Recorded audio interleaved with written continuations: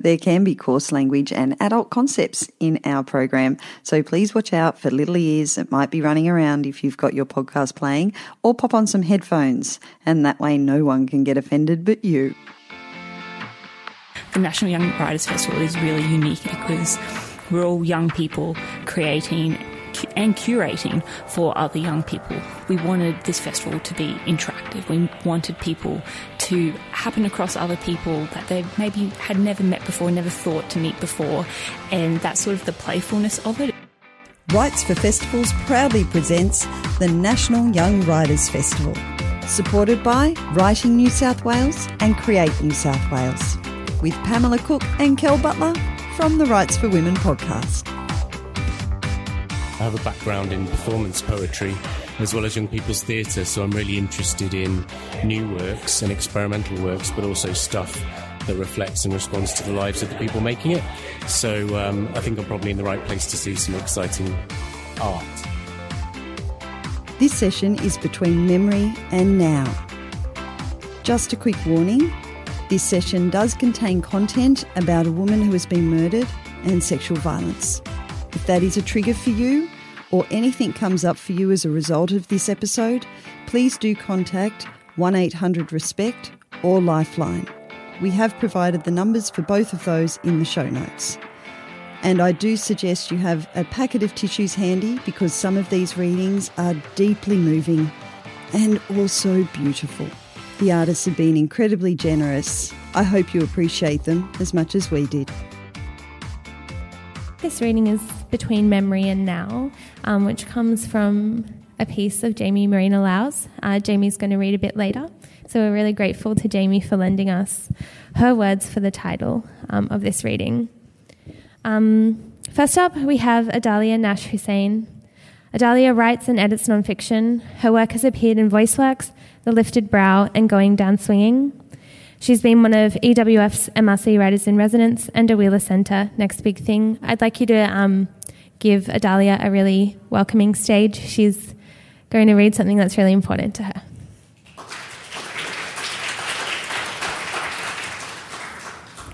Hey, just before I start, I just want to acknowledge the Awabakal and Worimi people that are the owners of the land that we're meeting on today.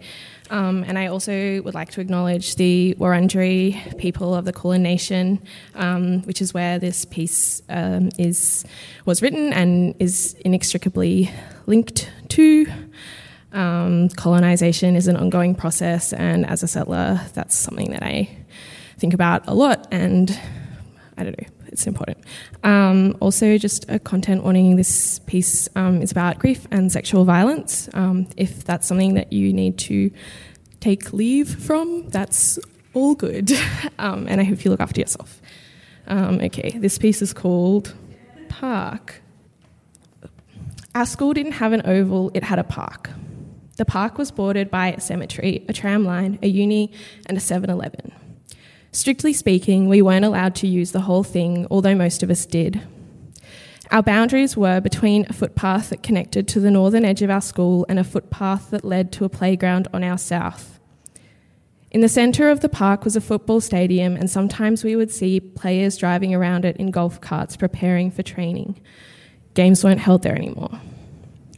During lunch, cooler students would smoke and get high, and teachers would mostly pretend not to notice. More rebellious students would venture into the cemetery to do this. I'm not sure if it was for privacy or the atmosphere. We went through stages of thinking we might be photographers, so we'd take photos of each other with disposable cameras from Kmart. They came in packs of 4, bright colours, $20. Our school's building had won Brutalist Architecture Awards and clashed with our twee aesthetic, so our photos were mostly taken in the park. I started at the school in Year 9, and it took me maybe a year to find friends I felt comfortable with. Before I moved, I'd imagined reconstructing myself as some kind of manic pixie triple-double threat. Singing, drawing, sewing, acting, writing, and I chose my electives accordingly. The only class I had with her was drama, which, to be honest, had been considered a lot cooler at my old school. We were performing an adaptation of The Wind in the Willows, and we both auditioned for lead roles. I was ready for the limelight, or at least some limelight. I wanted to be Toad and ended up Ratty. She wanted to be Badger, and she was. There were 2 casts, and on the off nights, we'd pick up smaller roles. I cued the music, Iron and Wine and karaoke versions of Ballroom Blitz, and she guided the audience to their seats, the whole time in character as a sweet woodland bunny. In our last week of school, we had 5 dress-up days, which never made sense to me since we didn't have a uniform in the first place. The Friday was decade-themed, no particular decade, and the teachers had organised a barbecue in the park to stop us from vandalising the school. On Thursday afternoon, I picked up a new pair of glasses from my optometrist's, and on Thursday night, I raided my mum's wardrobe, digging out a vaguely 80s white structured blazer. On the Friday morning, I carefully applied blush that curved from my cheeks to my forehead, and as dramatic an eyeshadow look as I could manage with a palette of matte creams and browns. I brushed my hair into a high ponytail and tied it with a ribbon. My new glasses frames were, as they have always been, only a minor variation on my last pair. Black or tortoiseshell, square with somewhat rounded edges, but I liked the way that they changed my face. At the barbecue, hardly anyone notices them. They're so different, I protest. I just thought they were a part of your costume. One person does notice, says my new glasses are nice. She compliments the blazer. She does not realise I'm in a costume. I laugh, faux offended. Is this how I normally dress? She pauses. Well, you look very thought out, and you always look very thought out. You know what I mean? I don't really know how to respond to this. I compliment her hair. Thanks, I actually washed it. I think back on this conversation a lot. There are photos of it. Even though we go to different unis, I see her around all the time. She lives nearby, near the park, so she studies at the Baillieu, sits on South Lawn reading. I recognise her from miles off. She has a distinctive way of holding her body and moving through space. Every so often we catch up deliberately. Usually it's me and her and my friend Grace. Grace instigates it. We all say we'd like to catch up, but Grace is always the one to make it concrete, to send the message, or to make me send the message, because she doesn't really like sending messages. The last time we all meet up for coffee, she arrives nearly 2 hours late, despite living a 10-minute walk away. Grace and I eat our lunch, and then eat some cake, and then order juices, periodically checking to see if she's replied to our messages. Hey, is everything okay? Are you still coming? When she finally arrives, we're relieved. She'd stayed at her boyfriend's the night before, so she had to take a bus across town, and the bus broke down, and her phone wasn't charged, so she couldn't figure out an alternative route to the cafe, and she also couldn't message us. She takes a sip of her coffee. It's so good to have coffee with milk. Our fridge has been broken for weeks. I first read about it on Twitter, although at the time I don't know what I'm reading. I'm lying in bed, scrolling through social media to wake up, using the light from my phone to accustom my eyes to being open. Stop telling us to be careful walking in parks or at night, and tell men to stop perpetrating violence. Some of the tweets are accompanied by images, police officers and tents in the park, in our park. That something like this could happen so close is not a shock. It's no longer a shock. I swear to God, I will take a big lactosey shit in the mouths of those who keep blaming women for walking alone at night rather than educating men not to rape and kill women. I open a couple of news sites looking for more information and I don't find it, or I get distracted before I find it. I get up and leave the house. Of course I am upset and I am angry, and of course I agree with the tweets, but as I go about my day, I don't think much of it. I moved out of home about a year ago, and the way my mum texts me has changed, become less logistical. I semi-regularly receive contextless, not quite reactions to current events and have to Google to find out what she's talking about, usually a terrorist attack. Wow, that's a sudden back down. Stay clear of the CBD for the moment, yeah? Syria. As I walk up the steps to the State Library, I receive another. Hey there, didn't you go to school with Eurydice Dixon? I think I know what it means, although I try to imagine where my mum might have run into her, maybe on campus or at the supermarket. I imagine them talking and it's funny. My mum is medically bad at recognising people and makes all kinds of wild guesses to avoid admitting she knows nothing about you. Eurydice would find that funny, would have said something funny about it, would say something funny about it. I continue walking into the library and search for a table as I scan news sites to confirm what I'm pretending not to know. I sit down and take my laptop out of my bag, plug it in, open my notebook. Almost immediately, I stand and pack up again. I am walking towards the exit, and then I am walking towards bathrooms, and then I am turning back to the exits and leaving the building. I wonder if Grace knows, and I open Facebook Messenger, consider how to tell her what to tell her. I stand near a building where I know one of my friends works, and I think about going in. My phone is buzzing, and it's Grace, and I'd forgotten it was possible to call people. When I speak, I realize I am sobbing. We walk towards each other through the city, like a couple at the climax of a romantic comedy, and as we hug, I feel strangely public, like everybody walking past us must think, oh, they've just found out their friend was the woman murdered in Princes Park. We go to my house, which is closer to the park. Grace wants to leave flowers. I have a bunch at home already, and I consider taking them, or maybe I'm joking. They've been lying on the table without water for weeks, but the blossoms were small and bright, so you couldn't really tell. Grace had heard about the death in Princes Park almost a full 24 hours before I did, before Eurydice's name was released. Grace had opened Facebook Messenger to check how recently all her friends had been online. I nearly messaged her, but then I remembered that time at the cafe, and I felt like she'd hate that, you know? Eurydice is just the sort of person who wouldn't go on her phone for 2 days. We go to that 24-hour flower shop on Lygon Street that everyone's always said is a drug front. I tell Grace, I get why it's 24 hours now. It's because of grief. And we kind of laugh. The next week, Vice reports that the shop was, in fact, a drug front. We spend a while evaluating the flowers, and we eventually choose some dark orange ones. They seem like her colour palette.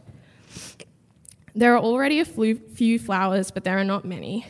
Somebody has separated the stems from their bouquet and has arranged them into a love heart that the other bouquets have begun to outline. We add ours to the top right on a slight angle. When I go home, I go through Facebook and old emails looking for photos I have of her. There's one I'm looking for from that last day of school where we're sitting in the park, in that same part of the park. All of the photos I have of her are in the park.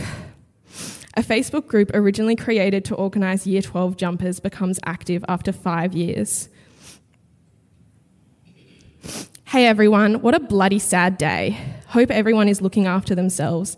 I've called the school and they'll let us know if anything is being organised by the Princes Hill secondary community. I find myself thinking in spirals, responding with anger to professions of grief, then anger with myself for the anger, the possessiveness. What right do I have? What right do they have? I continually and re-legitimise our relationship, the relationship she had to most of our class, the possibility that they might grieve regardless. I'm not really the kind of person who writes Facebook posts to or about the deceased, but my newsfeed is so flooded with her that it feels like I have to. I find the photo from the park and I post it privately, a private version of my friend. Eurydice was kind, funny, and fiercely herself. Everything about this feels so profoundly wrong. If you would like to do something concrete in her memory, there is a GoFundMe for her family. Half an hour after I make the post, somebody asks me to make it public so they can share it. I pretend not to have seen it, but then other people ask and I eventually do. Eurydice's family make the photo her profile picture, and I'm glad. I've only ever met her dad and her brother in passing, and I've only ever heard about her sister. I'm glad that we share this person. A lot of women will feel the death of Eurydice Dixon personally, not because we know her, but because her murder is the summation of fears we govern our everyday lives by every single day. There's something sadly poetic that her name was Eurydice. Please rest well, sweet woman. I'm so sorry it happened like this to you. Strangers or not, we're all thinking of you and your loved ones today, tonight, forever. I can't stop looking at her photo, wondering if she was high from her gig that night, what she was using her walk home to think / dream about. Deepest condolences to all those whose hearts are broken. Vale Eurydice. Love heart emoji. I wish the photo could stay mine or ours or her friends and families, but it obviously doesn't. It is attached to news stories. The loss of Eurydice Dixon. Eurydice Dixon, poignant message addressing violence against women, resurfaces. Eurydice's tragic family past. Eurydice Dixon, violent end to young life, shaped by tragedy, torment. I don't even know how to say her name anymore because now everyone knows what it means or thinks that they know what it means. The mother of a boy I've tutored invites me to a vigil on Facebook, a vigil in the park, Reclaim Princes Park. I'm not sure if I'll go, I tell Grace. I don't think it's really for us. Hey guys, I was thinking for those of us going to the vigil tomorrow if we wore our Year 12 jumpers to honour Eurydice in unison. In the end, we go, but we don't wear our jumpers. We stop off at Woolies on our way there and buy candles and a ladder, one of those long ones, because the one I used to light my stove is running out anyway. Surrounded by all these other people, I wonder why they're here. I wonder what they feel. I wonder how this place feels to them, how it is synonymous with her, how it is synonymous with how she died. Thanks.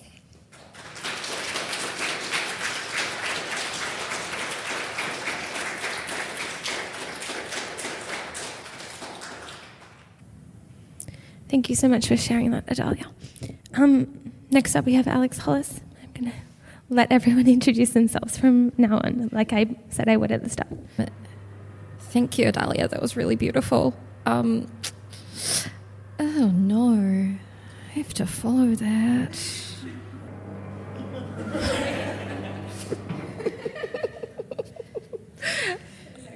It's okay. So I have two things. One is, one is like a poem and the other one is a very dumb thing. So I think I'll read the poem first and to just like slowly transition into the very dumb thing. I feel like we shouldn't read, okay. I think when I think about memory, a lot of what I end up thinking about is place. And so this is a sequence of poems that I sort of wrote. They're different poems that I always meant for it to be a sequence, so I just shoved them together. It's about sort of a trip that I remember from being very young with my parents, but also maybe a couple of different trips. It's called Glacier. The composition of water is nothing like rock, but it will stand and pretend to be part of a mountain. From far and away back, on gravel or dirt, the ice was cold on our faces. We had been camping in the morning. At times, the ice will move up to 70 centimetres in a day. The surface will buckle and wave.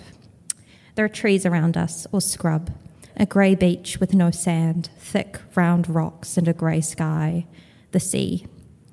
All these places blend into one. I remember very little. I know I saw a glacier, how high the mountain was, blue slips of snow. I remember it was cold. There were people everywhere. It was quiet. The white plumes of our breath crowded as close as we could be, looking up at the ice. We stood at the glacier like slowly aging creatures. This was years ago.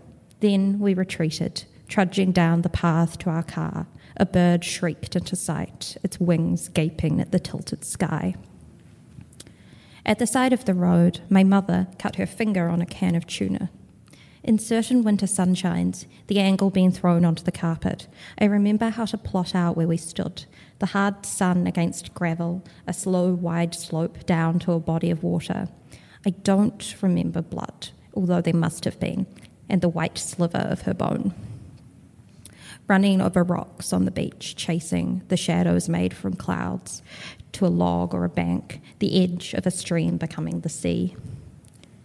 We drive for hours, and then the hours set themselves shallows to wash around our feet, unchanged, and night blurs any of the landmarks I know along this route, and I sleep.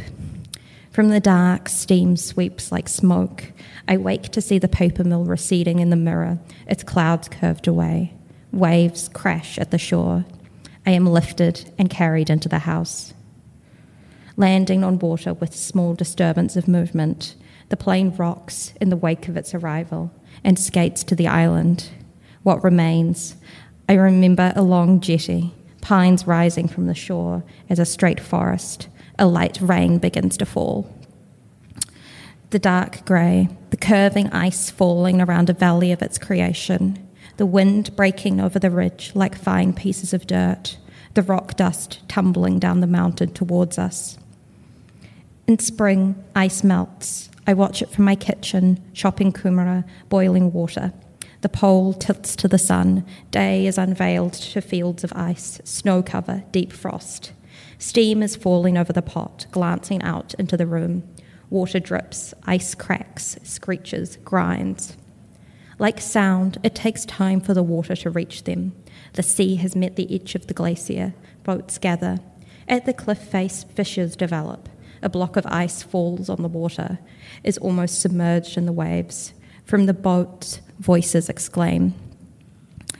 After the ice has left, the side of the mountain is dry and thirstless, rocks broken into gullies, where land moved like water as it coursed rapidly down to sea, rising and swelling into summer, letting loose icebergs and flocks of migrating birds, the fish at the top of the water picked off and pummeled in waves, as if the sand won't be made dark and sodden where water washes above it. Okay. I realised I didn't introduce myself. I was halfway through reading that and I was like, I didn't introduce myself. Hi, I'm Alex. I'm from Wellington, New Zealand. Great to be here. This is about... this is so dumb, you guys. This is called A Brief History of Lambton Quay. Lambton Quay is a street in Wellington where all the shops are. So imagine Hunter Street, but just slightly posher, and there's only one street. It's just that's the thing. Okay. Brief History of Lambton Quay. Rod and Gun used to be Pascoe's the Jeweller. Pascoe's the Jeweller used to be Dimmock's Books. Stuart Dawson used to be Crabtree and Evelyn. Crabtree and Evelyn used to be a shoe store. No, not Mr. Shoes, not I Love Paris. It's across the road from there by the Vodafone store. The Vodafone store used to be City Chic. The Glasson store used to be a Whitcoulls. The Maru used to be Supre. Countdown Metro used to be Just Jeans, and I feel very uncomfortable buying apples in the same building that I bought a cheeky monkey 2-in-1 layered shirt aged 10. And I don't know how to express that to anyone working at the Countdown Metro. The Flight Centre used to be an Equip. The Lululemon used to be a Glassons. Mi Piace used to be a CD store. CD stores used to sell CDs. CDs used to play music. Music is like what happens at the beginning and end of podcasts. The Whitcoulls used to be a Borders. Borders used to be Whitcoulls. Forever New used to be Bed Bath & Beyond. The Hannah's Shoes has always been a Hannah's Shoes. Mecca Cosmetica used to be Topshop and Top Men was on the top. Before Cotton On Body was Cotton On Body, the space was a spinning pink vortex. The Lovisa used to be an Equip. Strand Bags has always been Strand Bags. Thank you.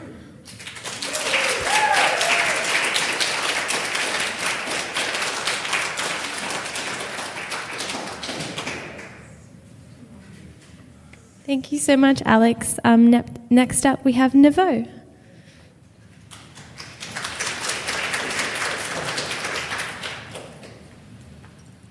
Hi everyone, my name is Nevo Zissin.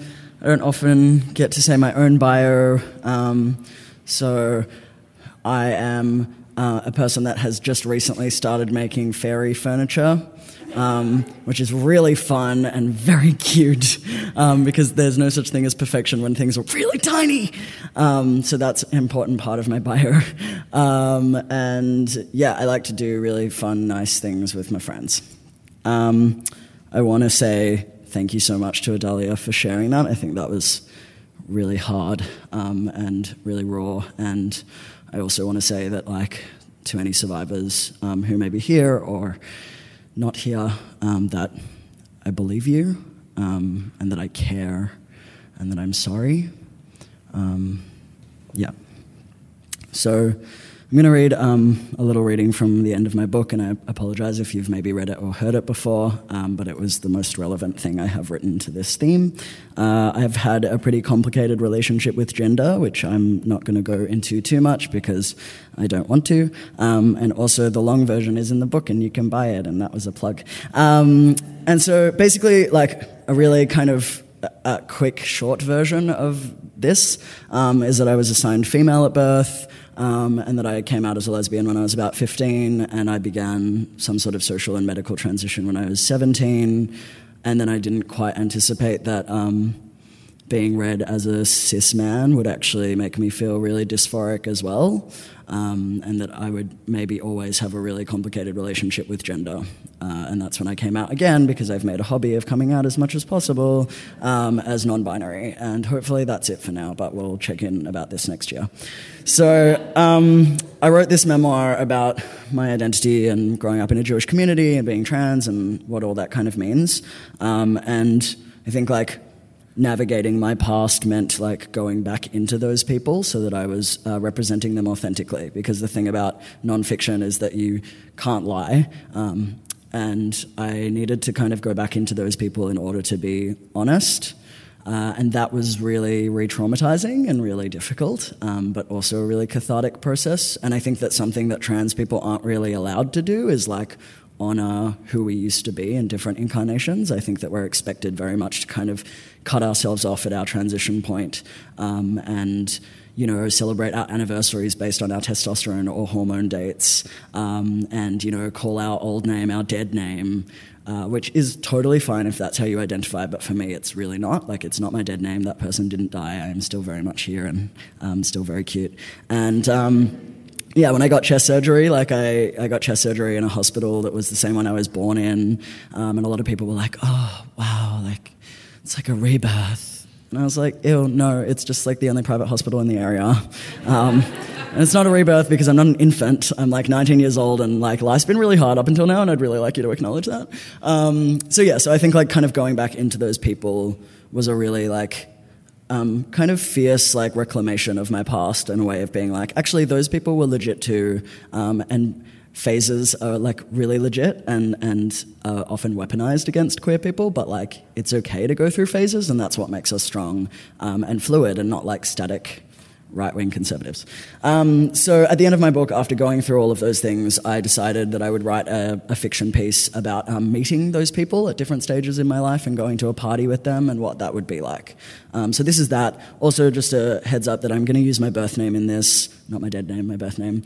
And that is a gift that I'm offering you in this space. It is definitely not a name that you can use for me ever, and don't ever ask trans people what their birth names were.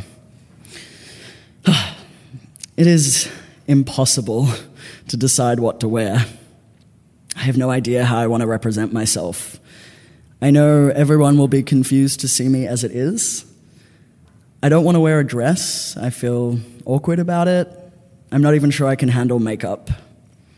I know part of that decision is because I want to show them how successful my transition has been. What a believable man I am capable of disguising myself as. This is not going to be a safe space, even though it will be filled with people I know very intimately. I settle on a pair of black jeans, an eccentric shirt, my leather jacket, and some jewelry. I want to look challenging, to be true to both my masculinity and femininity. I don't want to just make people comfortable, but I'm not in a state to go all out. I put a bit of glitter on. I know it will make me feel better. My lighter necklace dangles against my shirt. I always keep my flame close to me. I drive up to the venue and don't have trouble parking. After all, I'm the only one with a license. I enter the building, and straight away I see 6-year-old Liat. His hair is short, but only as short as Mum will let it be.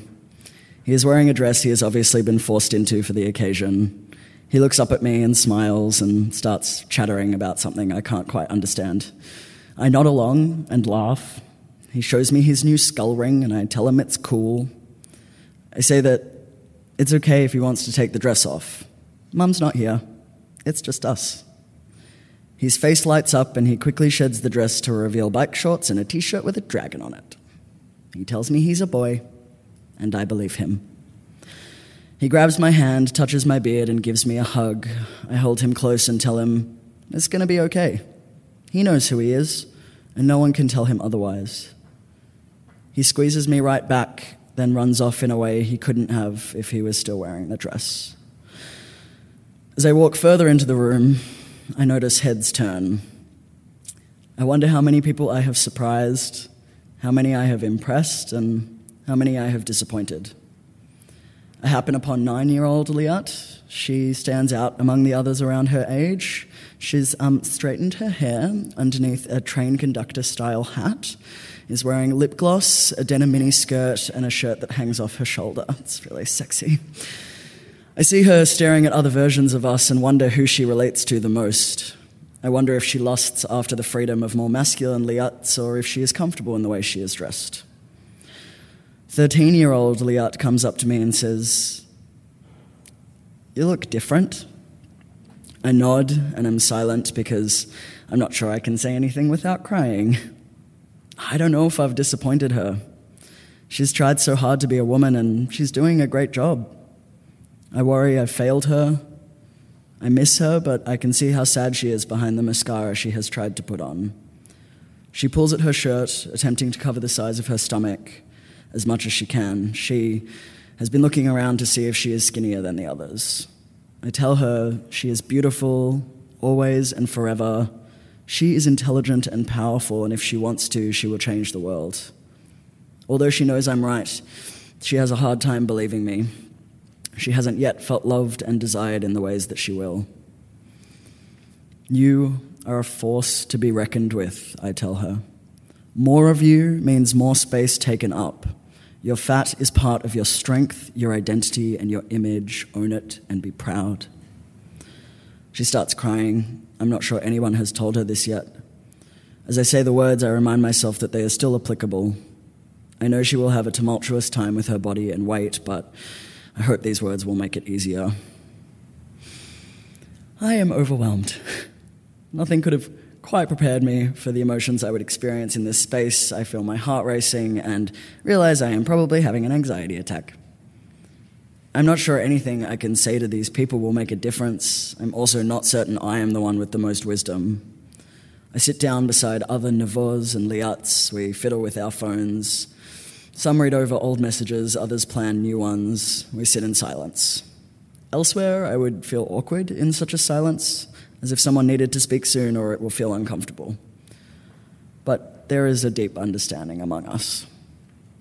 I can see 17-year-old Navo in the corner of the room, shyly eyeing me.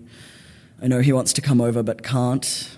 I consider going to him, then realize I can't either. I pretend not to notice him. I find 16-year-old Liat. She is the most sure of herself, and I sit with her a while. She's wearing jeans and a button-up. Her hair is short and curly. She's only recently stopped straightening it. She tells me about her girlfriend and about her dreams for the future. She wants to be a mum, is thinking of being a psychologist, and spends a lot of time writing music. I thought I would have words of wisdom for her, but realized that it is the other way around. She is surer of herself than I think I'll ever be. I listen as she speaks excitedly. She talks of love in the kind of unguarded way I can only imagine. I have been stung too many times to speak that way now. She tells me she likes my beard. I knew she would. I muster up the courage to speak to 17-year-old Navo. He is anxious, awkward, not sure of himself at all. We notice 18-year-old Navo dancing wildly in the center of the dance floor. We don't speak for a while, and I know he has a million questions for me. I tell him he can ask whatever he wants. So, he asks me about testosterone, when I started, how it felt, what changes I experienced first. He looks at my chest, asks if he can touch it, and wants to see my scars. He follows with many questions about surgery. When did it happen? How was it? Was I frightened? What is it like to not have to bind anymore? He touches my chest hair and my stomach hair. He can't believe his eyes. He tells me it's as if he is looking into a mirror of self-fulfilling prophecy. He is the one I had wanted to meet the most. I needed to see how proud he is. He looks carefully at every detail of my skin and body. The appreciation he shows is one that I try to remember to show myself later.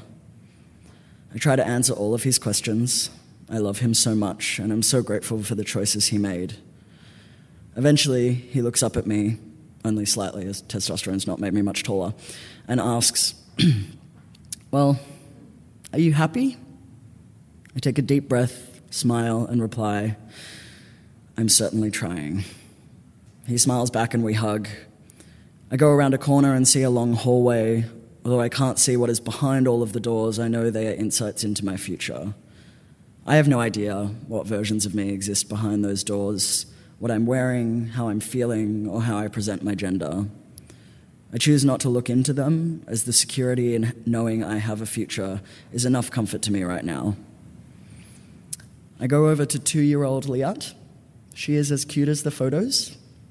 I look at her and wonder if I could go back and do things differently. Would I? She looks up at me and smiles. I wouldn't change a thing. Thank you.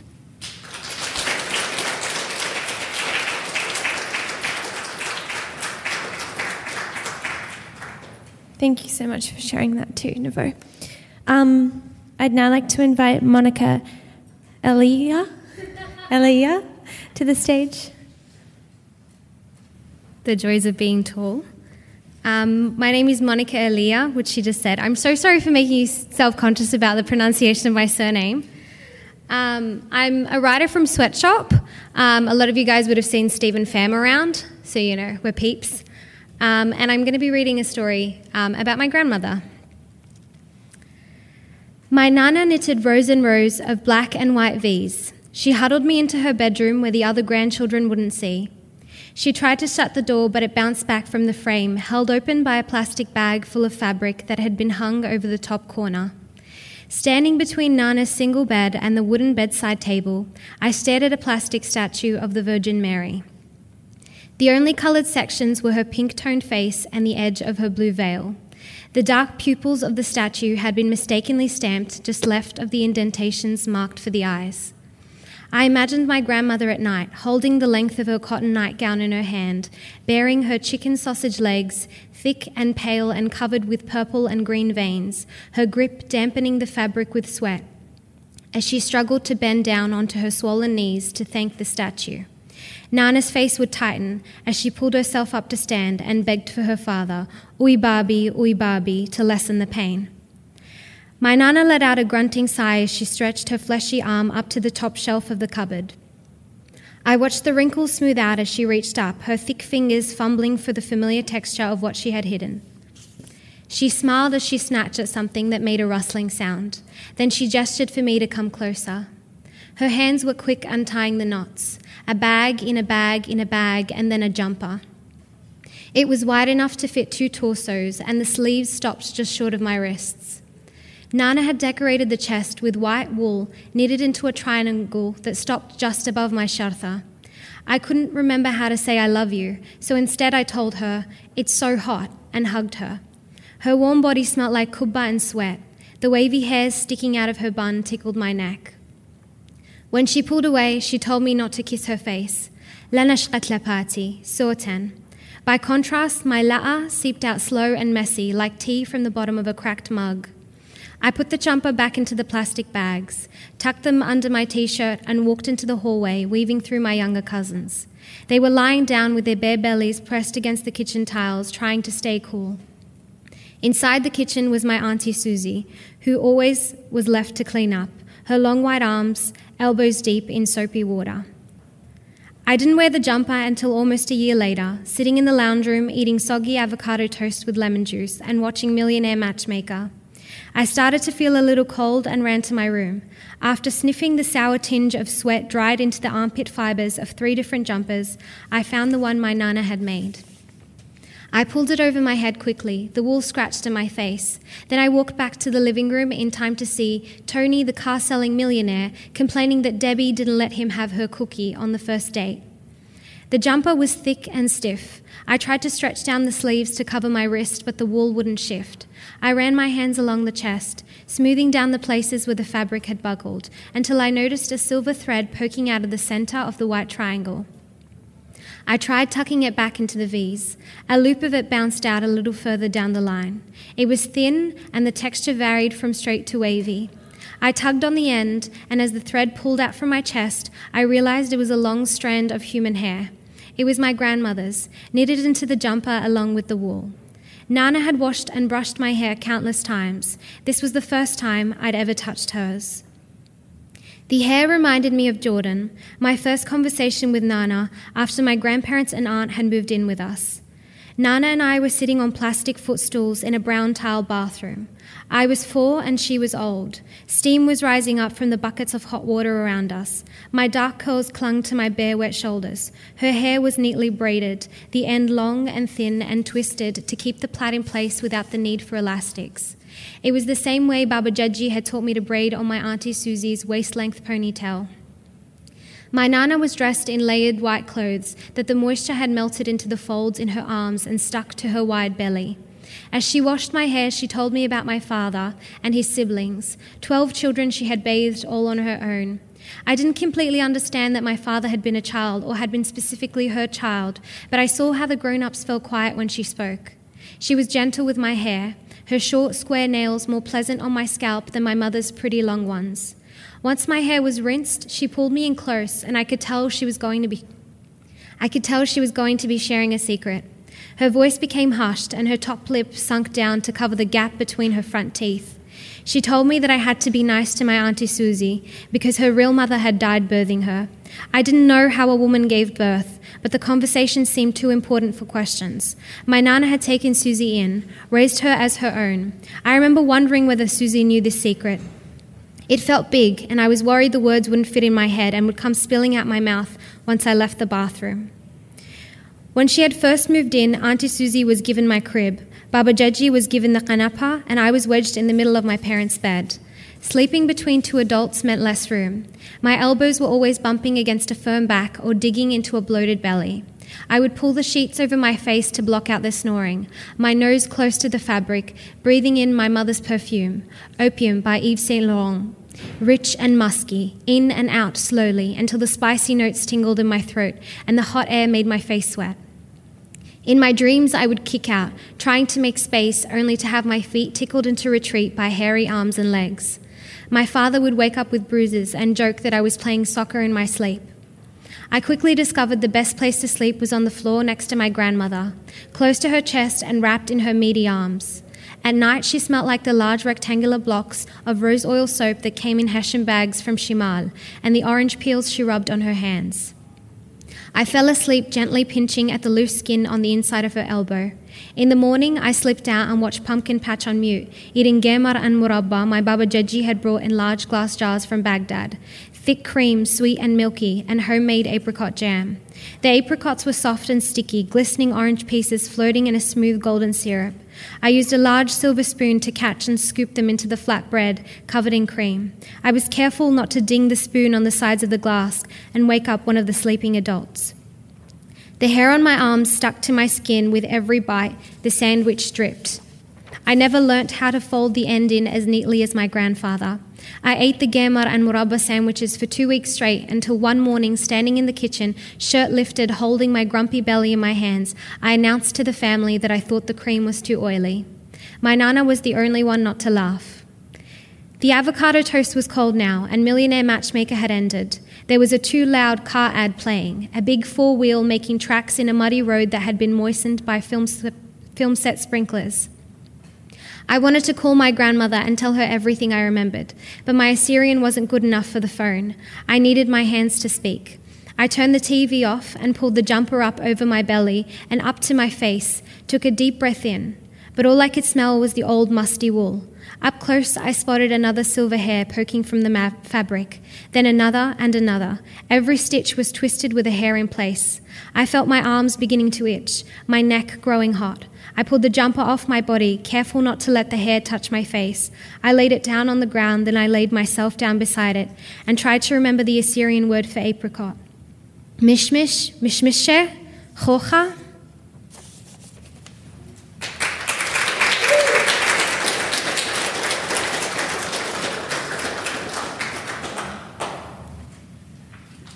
Thank you, Monica.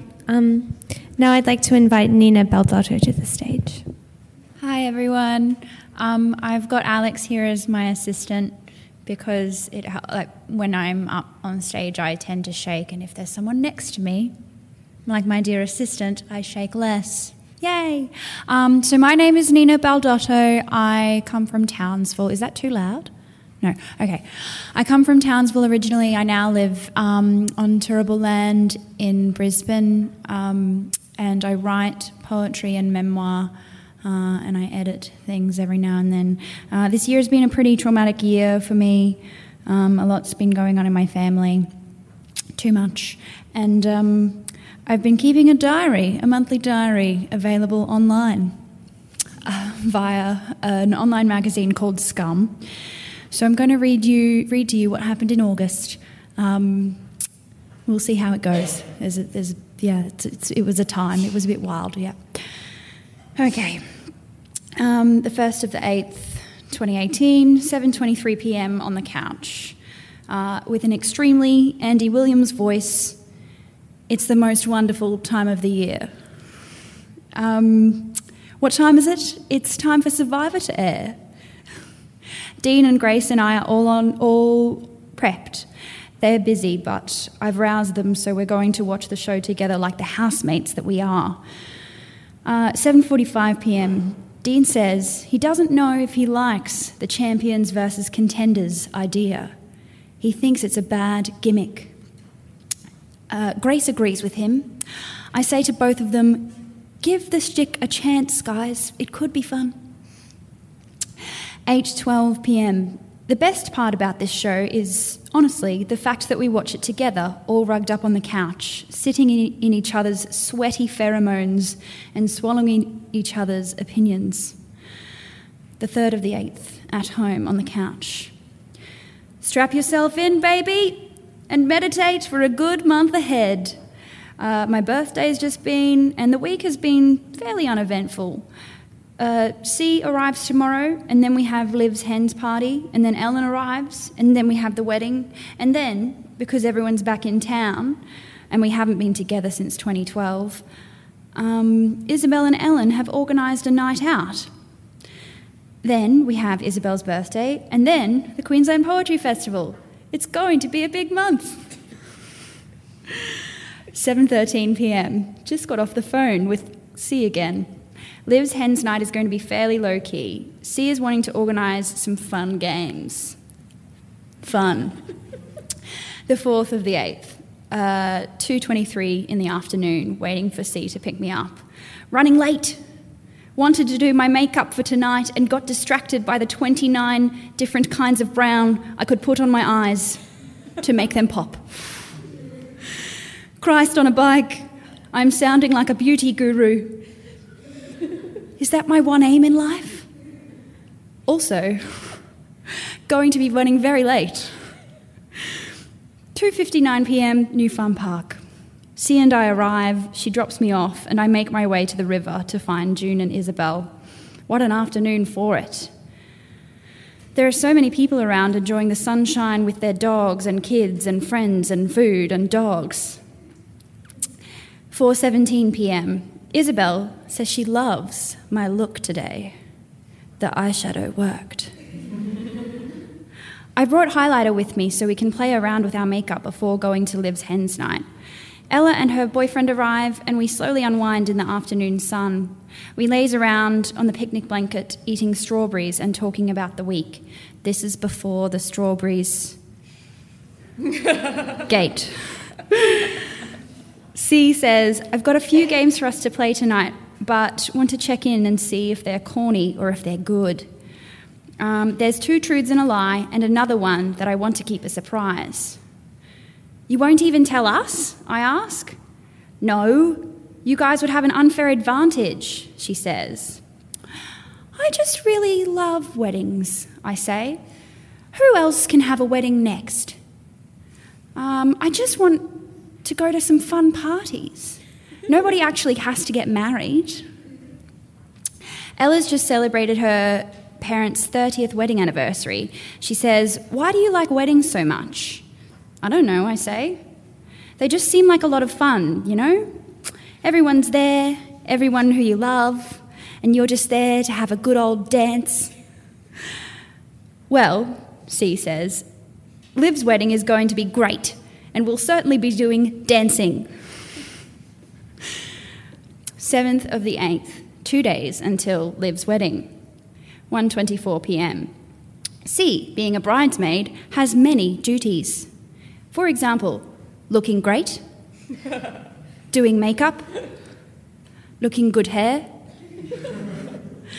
having good jewellery in the theme of the wedding, which, as far as I can tell, is neutral, chic, on a tight budget. And she also has to be quite reliable, which she is good at. Today, I am a vessel of friendship. I am here for chats and moral support and healing. But not feeling the best. Not feeling good at all. Brain fuzzy, feeling fluey, throat very sore. Feel like I'm about to faint at any point. Sounds fun. C and I meet up at Indro, which is a shopping centre. Eat some food, and I help her pick out some makeup that she can wear, because I'm great at that. In the meantime, she says some accidentally wise things like, "You do you," and "I love you for who you are." The 9th of the 8th, the big day, 10:08 a.m. Just so you're prepared, there's a lot of logistics. We had originally planned, Ellen and Isabel and I, to go together to the ceremony and then make our way up to Wivenhoe for the reception. But plans have changed. Okay, so we just have to fly on the back of the wind. I'm trying calmness, fun. Calmness, fun. Big events always put me in a bit of a tiz because I love the energy of love. I think it's called collective effervescence. Liv has been overseas for years and is low on cash and is doing the wedding on a strict budget, or how you say in French, budget, which is absolutely glorious to me. Budgets keep my heart throbbing. 12:34 p.m, putting on a nice dress and some nice makeups. Today, I'm going to wear a nice dress and some nice makeup. 1:20 in the afternoon. Can confirm. Looking fresh to death. 4:30 up in the hills somewhere beyond Ipswich, near a dam and surrounded by fields and trees. I can just feel a sing-along coming on. I don't know if I should do it. Should I? Do it. The hills are alive with the sound of music.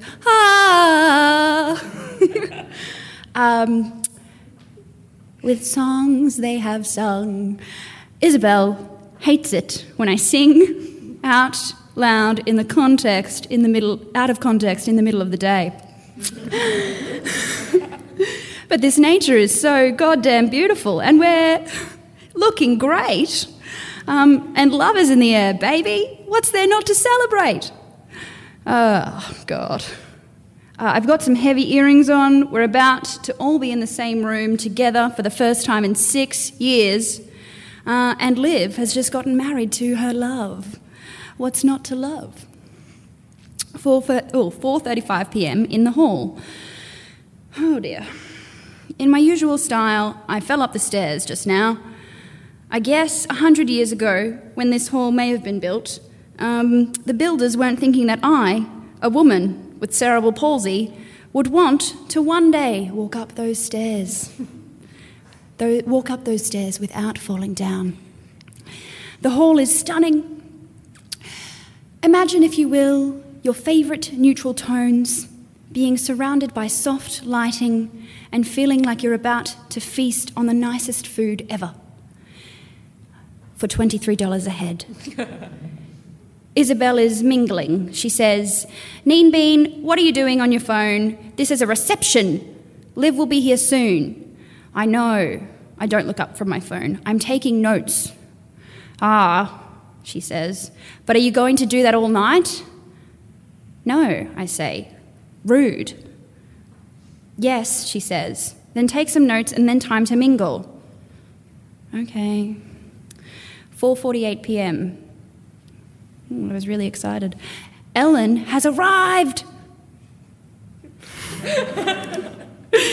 5:16 p.m. Liv has arrived!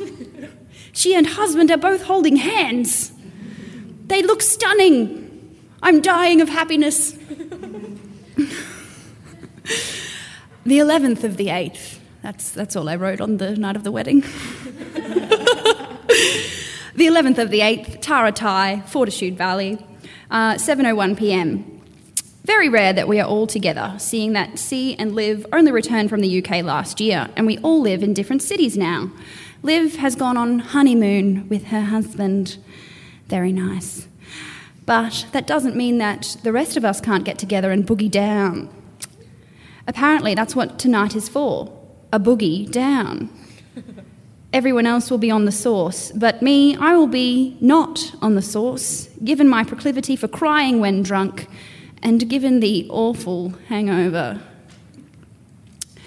Great food, check. Great pals, check. 9:01 p.m, Black Bear Lodge, for those of you who don't know, the only place I go to in the valley. Time for a boogie. I don't care what music is playing as long as I am allowed to dance. 9:04 p.m, that is a lie. I care very much what music is playing. Because I respond well to pleasing sensory stimulus and absolutely hate listening to music if I don't like it. Just being true to myself tonight.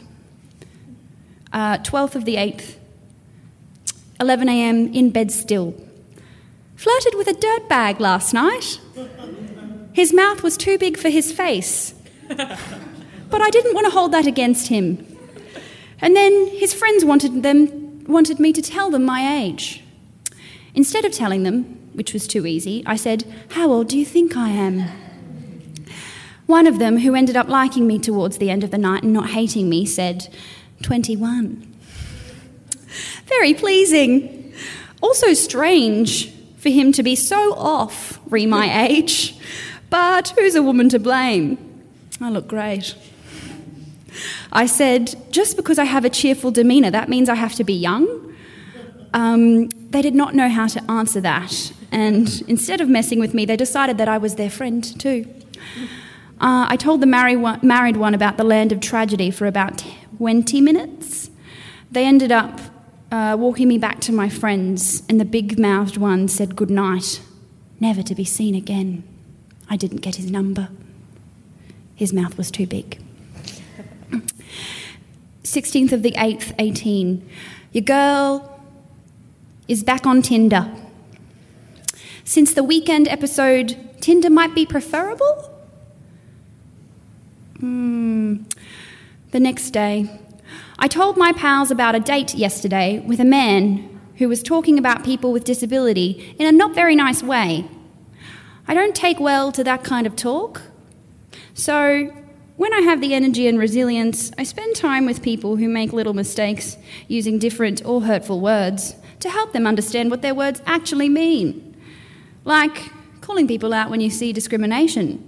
Like calling people out when they say something that's a little off, but not really arcing up to it. At least that's what I try to do. They tell me that they don't really like the sound of this guy and say that maybe I should get rid of him from my Tinder. 23rd of August, Queensland Poetry Festival time. Get ready for the big one. Get ready for Vital Signs, which was the title of Queensland Poetry Festival this year. So much goodness coming to Brizzy this festival. Side note, I'm feeling awful. Don't at me. 24th of August. How do I feel bad? Let me count the ways. 1. Withdrawing from social activities. 2. Hating look of my own face. 3. Not able to leave house without crying. 4. Throat has been bleeding for the past 2 weeks. 5. Not feeling hungry, or perhaps feeling hungry, but having lost the capacity to perceive feeling, and therefore not knowing that I am hungry. That was a bad day. 25th of the 8th, 10:26 a.m, about to leave home wearing jeans. Very comfortable. On the phone to Lagia, talking to her about the date from the other night. She is also against seeing this dude again. But, I say, he has an okay energy. An okay energy, she asks. What does that even mean? I don't know, I say. You're not making any sense, she says. Well, I'm not seeing him after today, okay? And then I hung up because I had to go to the Uber. 11:15 a.m. in West End, sitting across from the dude. He's nice, he's easygoing. Conversation isn't that hard.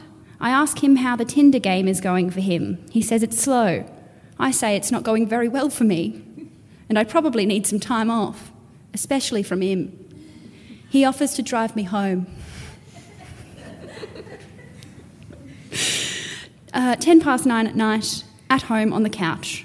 I watch To All the Boys I've Loved Before and can't stop crying for some reason. I'll put myself to bed soon. 26th of August, last day of Queensland Poetry Festival, 10:04 a.m. I'm running late for my friend's event. I might miss the beginning.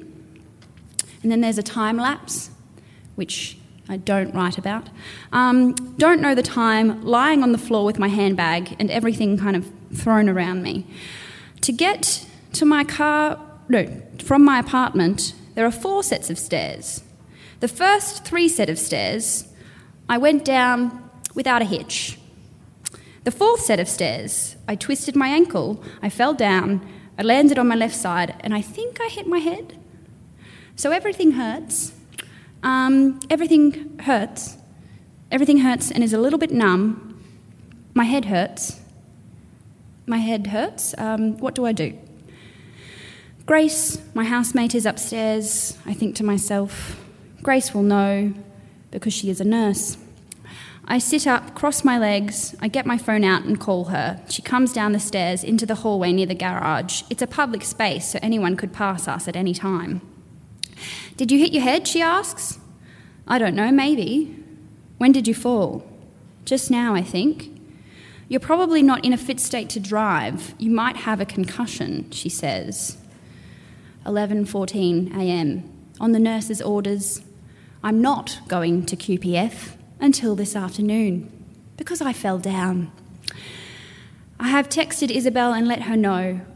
Grace says I need to rest and need to not drive. She says I'm not allowed to nap, but I want to sleep so badly. 28th of the 8th, night time. The column ends on a bit of a bleak note, so I'm sorry about that. We had a nice wedding, and then we had a bit of a bad time at the end of the month. Night time. Still unbelievably sore from the weekend because I fell down. The bruising is intense, and the physio says, injury, injury, injury, blah, blah, blah, blah, blah, blah, blah, blah, 6 weeks, blah. He says I have to wrap myself up in a healthy cocoon while my body heals. On the phone to Lugia, talking about the meaning of life. What is the meaning of life? How does one find purpose? What effect does dealing with chronic pain and physical torment have on one's sense of permanency or transcendence? Lugia didn't have any of the answers, and neither did I. So if you want any answers, just don't at me. Thank you.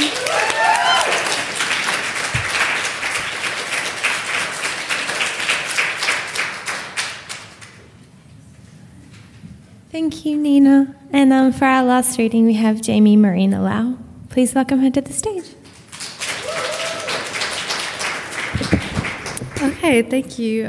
First of all, I want to say thank you to everybody on this panel. It's been such an honour to have you share your stories and experiences with us and opening that up to this room. So I was going to read a non-fiction piece, but then I found this fiction piece that I wrote around the time that 2 very powerful and important women passed away in my life. So I'm going to read this, and it's important because I think as a fiction writer and a novelist, I tend to push away any of my reality in my work. So it's interesting to me how we navigate our realities through fiction. So I'm just going to start. It's called Shooting Star. Part 1. Reruns of Comme des Garçons, New York, 1985, in a white room, The Subterraneans by Jack Kerouac, the song from a popular computer-animated movie from 2001, The Photographer That Doesn't Say Anything While Shooting His Model. That's the whole title. And this is the story. All right. My granny used to tell me how she was trying to be skinny her whole life, and now she's passed away from old age. It was in this hospital with yellow wallpaper, and she was comfortable, and she looked the way she'd always been, a bit wide at her hips, a bit frail between her eyes. We stood around her bed, and slowly, one by one, we started to cry. She had this ritual every day. Put her candle dregs in a full jar of water, and over time, the water would lessen, the room would smell like agarwood. Her house was mantled with lined scores from the shadows of her Venetians, parallel wrinkles across carpet floors and kitchen tiles. She didn't have an electric cooler. She had ceiling fans. She put on a cartoon version of programs I didn't know were cartoons before they were live action. She let us watch Star Wars. Her tiredness reminded me of chapel organs. She was always trying to talk about being skinny, but I never knew it was because she couldn't conversate about anything else in English. She sat next to this plant, and I'd watch her for a while. She'd water the plant, dust the plant, touch the plant. She'd act with this certain way about it, like she wanted to become the plant, like maybe if she sat beside it long enough, she'd morph into it. Her father had a bad history of gambling on an island off of China, and she promised she'd never have anything to do with it. When she turned 30, she could only play mahjong to be in the same room as people who looked like her, who spoke like her, who spent lives running Chinese restaurants for the experimental or being housekeepers for empty double stories. She talked about these Western cities like they were sea surface to tread water on top of. Her house became a comfortable underworld for the lonely woman. When she turned 40, she could only clean up and cook and entertain, and it couldn't pay children's school fees, so she married. Her husband had a bad history of gambling and came home late when all the dinner had been finished up by all the women. When she turned 50, she couldn't stop talking about being skinny. Deep-sea ocean drowned in rice pots. She kept eating rice, all she knew how to eat, her wide hips, her tired hands. Part 2. The tip where the nail starts to be without red polish, Madonna and Palm Sundays, a chandelier, Be Better Than the Ordinary, Charles Mingus, and Revenge, a movie where the actor has died on the streets of West Hollywood. An office worker buys his last packet of cigarettes in Malibu. And that, again, was the whole title. A young boy, a beautiful celebrity, is watching Club MTV on his Toshiba. He rolls his head on his neck and tries to look at his nose. He's not on drugs yet. He might be in a few years, and he might die at 28. The housekeeper's fallen asleep from the restaurant draped over the bed. She wears plain white Reeboks. The young celebrity takes them off her feet and puts them in his wardrobe to sell online. The next day, he fires her. Every time he smokes a cigarette, he licks his upper lip. He makes videos of boys dancing in their T-shirts. He creates a perfume with a second-grade cosmetic line. He tried to imitate the smell of his mama. He takes up a shop class. He meets his boyfriend there. They're with each other every Thursday. They're busy. They only drink straight edge. They always keep their coffee cups on the table. Not thirsty, but their hands needed something to do. And they wait till a song they like comes on before they leave the place. When he visits his mama at the village, she tells him, "Sometimes you can't be brilliant, and when you're not, you still have to be kind to people." His best friend's whole life is unpaid profit, vain revenue. Spends $8K on a video, but nobody comes to see it. They fall asleep in the restaurants they order from. The beautiful celebrity has a mother to call him every week and reminds him to drink and eat and to watch a film, maybe a Japanese cartoon. And those Japanese cartoons are always reminding you to drink and to eat. He forgets how to drink and eat when his best friend moves to Arizona. He's spending mornings learning to be nimble in bedrooms, learning to step off a mattress with ballerina toes. He's spending nights being a token, a beautiful young celebrity in the dark room. His new housekeeper now is crying on the phone with her old husband. The new housekeeper is spending nights being a cleaner, a wife, a mother, a grandmother recently. And she's doing what her mother did, what her sisters do, spend nights maintaining a legacy. The young celebrity sits on the other side of the bed from her while she cries. She apologizes in a language. Then she tells him about her husband in broken English. Her cheeks with wrinkles catch her tears.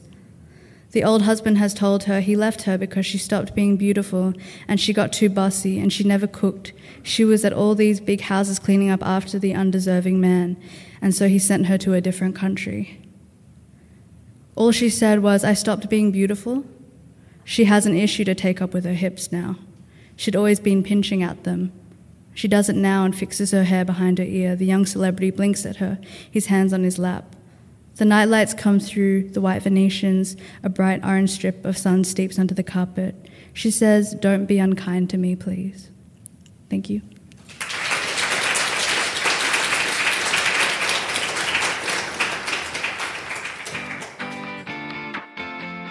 If you enjoyed that session of the National Young Writers Festival, it happens every year on Labor Day weekend, so around September 27-28, I think it is, in Newcastle. For more information, go to their website, www.youngwritersfestival.org, and you'll be able to find everything you need to know about the festival itself, get tickets, find out about the artists, and we found it to be one of the most dynamic, inclusive, and fun festivals we attended last year. We can't wait to be doing it again this year, and this year we're even going to be setting up the National Young Writers Festival podcast feed, all of its very own. So keep an eye out for that as well. But in the meantime, if you want to keep hearing the sessions from the 2018 festival, and there are some really great ones coming up, then subscribe wherever you get your podcasts to Rights for Festivals, or go to www.rightsforwomen.com. And that's the website where you'll find all of the Rights for Festivals episodes, including the Feminist Writers Festival, Mudgee Writers Festival, Storyfest, and of course the National Young Writers Festival. And there will be many more to come throughout this year as well. Hope you enjoy it. Don't forget to like our Facebook page and follow along at Rights for Festivals. And we'll hit you up again soon with another fantastic and playful episode from the National Young Writers Festival. This podcast episode was recorded, produced and edited by Kel Butler from Listen Up Podcasting.